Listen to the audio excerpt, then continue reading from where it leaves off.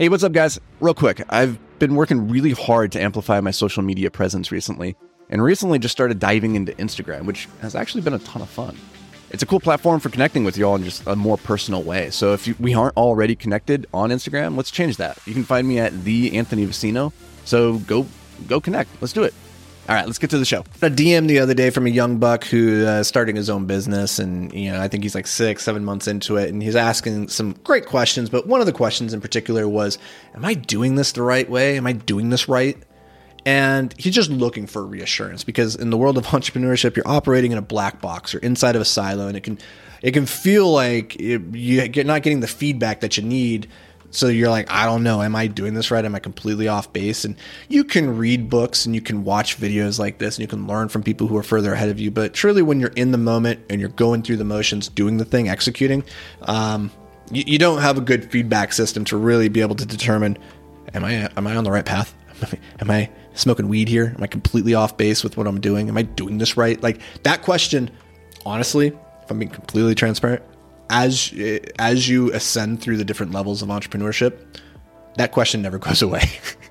You'll forever be asking yourself, am I doing this right? And 99% of the time, you're going to answer that question, I don't think I am. I don't think I'm doing this right. There has to be a better way. And it's that question, that answer to that question, which drives you, or at least it needs to drive you towards a path of continual improvement.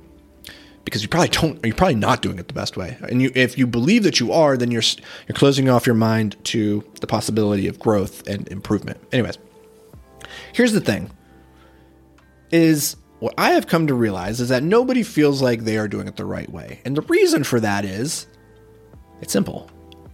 There is no right way.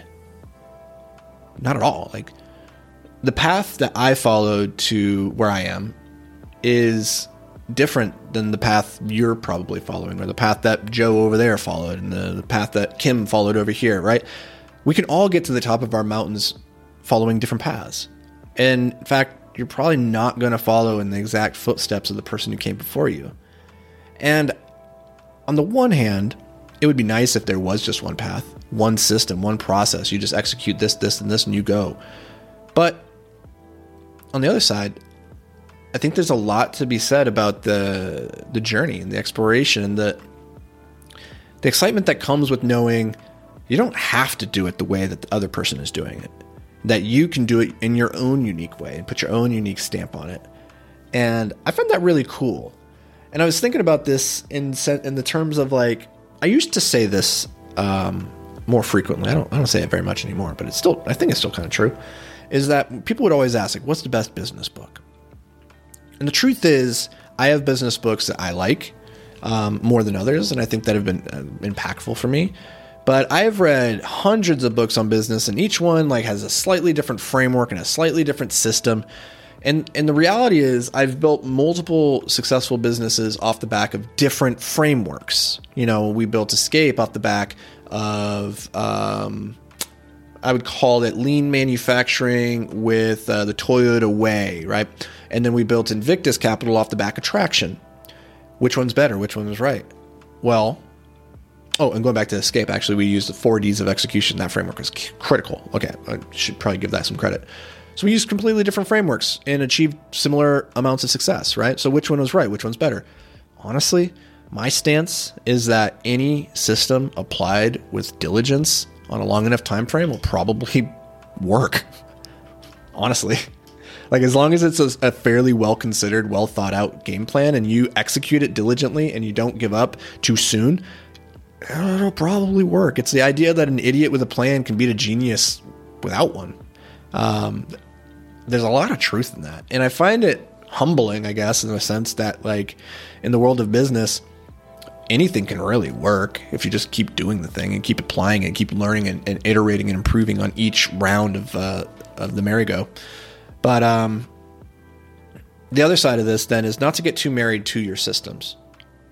Because here's the reality is that as you grow and you expand, not just as a business, but as an individual, as a human, the systems that worked for you yesterday might stop working suddenly. The idea that what got us here won't get us there, that's true in all domains of life. And sometimes we go through these seasons and these periods of growth and rapid development again, both in business and in our personal life. And you need to be able to reassess what has helped you get to where you are, but does it still serve you? Do you need to continue clinging to that system and applying it, or is it time for a shift, a change? Because there is no right way. There's only the way that works for you. And in my experience, that is constantly evolving. And I used to feel bad about this, specifically in the context of my personal life, where I would create these structures, these routines, these habits, and I'd get really locked into them. And if you watch enough of my content over the last 3 to 4 years, you'll see like at different periods, I'm doing different things. I have different processes that I'm like, this is the way, this is what's working for me. And then when it stops working, I would feel bad. I would feel bad that somehow I had failed the system, rather than recognizing that I had grown, I had changed, and that the system no longer served me. And as an extension, I needed to evolve the system. I needed to go back and rework it. And it took me a really long time to learn that lesson. And truthfully, I spent a couple of years in the middle of my journey, where beyond the fact where I had like that initial few years of success, there was that middle period where I kept replicating the systems that had gotten me the initial bit of success, but it wasn't moving me forward anymore. And so I was doing all sorts of things. I was like doing my 5 a.m. wake ups, and I was doing my gratitude journals and my hour of meditation. I was doing all of this stuff that had served me so incredibly well in one season of my life. And it was all falling short. It was no longer moving the needle in a meaningful way. And it took me a solid 4 to 5, 6 months of going through the motions and executing the system mindlessly without really seeing the results, that I finally realized I needed to make some changes. I needed to cut some things out, and I reworked the system. And suddenly I was like, you know what? Instead of waking up at 5 a.m., I'm going to start letting my body sleep. Instead of doing my gratitude and just going through the motion and checking the box, I'm going to adopt different systems and processes, right? And suddenly I started growing again. I felt that pursuit, that pull towards my greatest self. And I was like, oh, this is what I was missing. This is the right system. No. It's just the right system for me in that moment, right?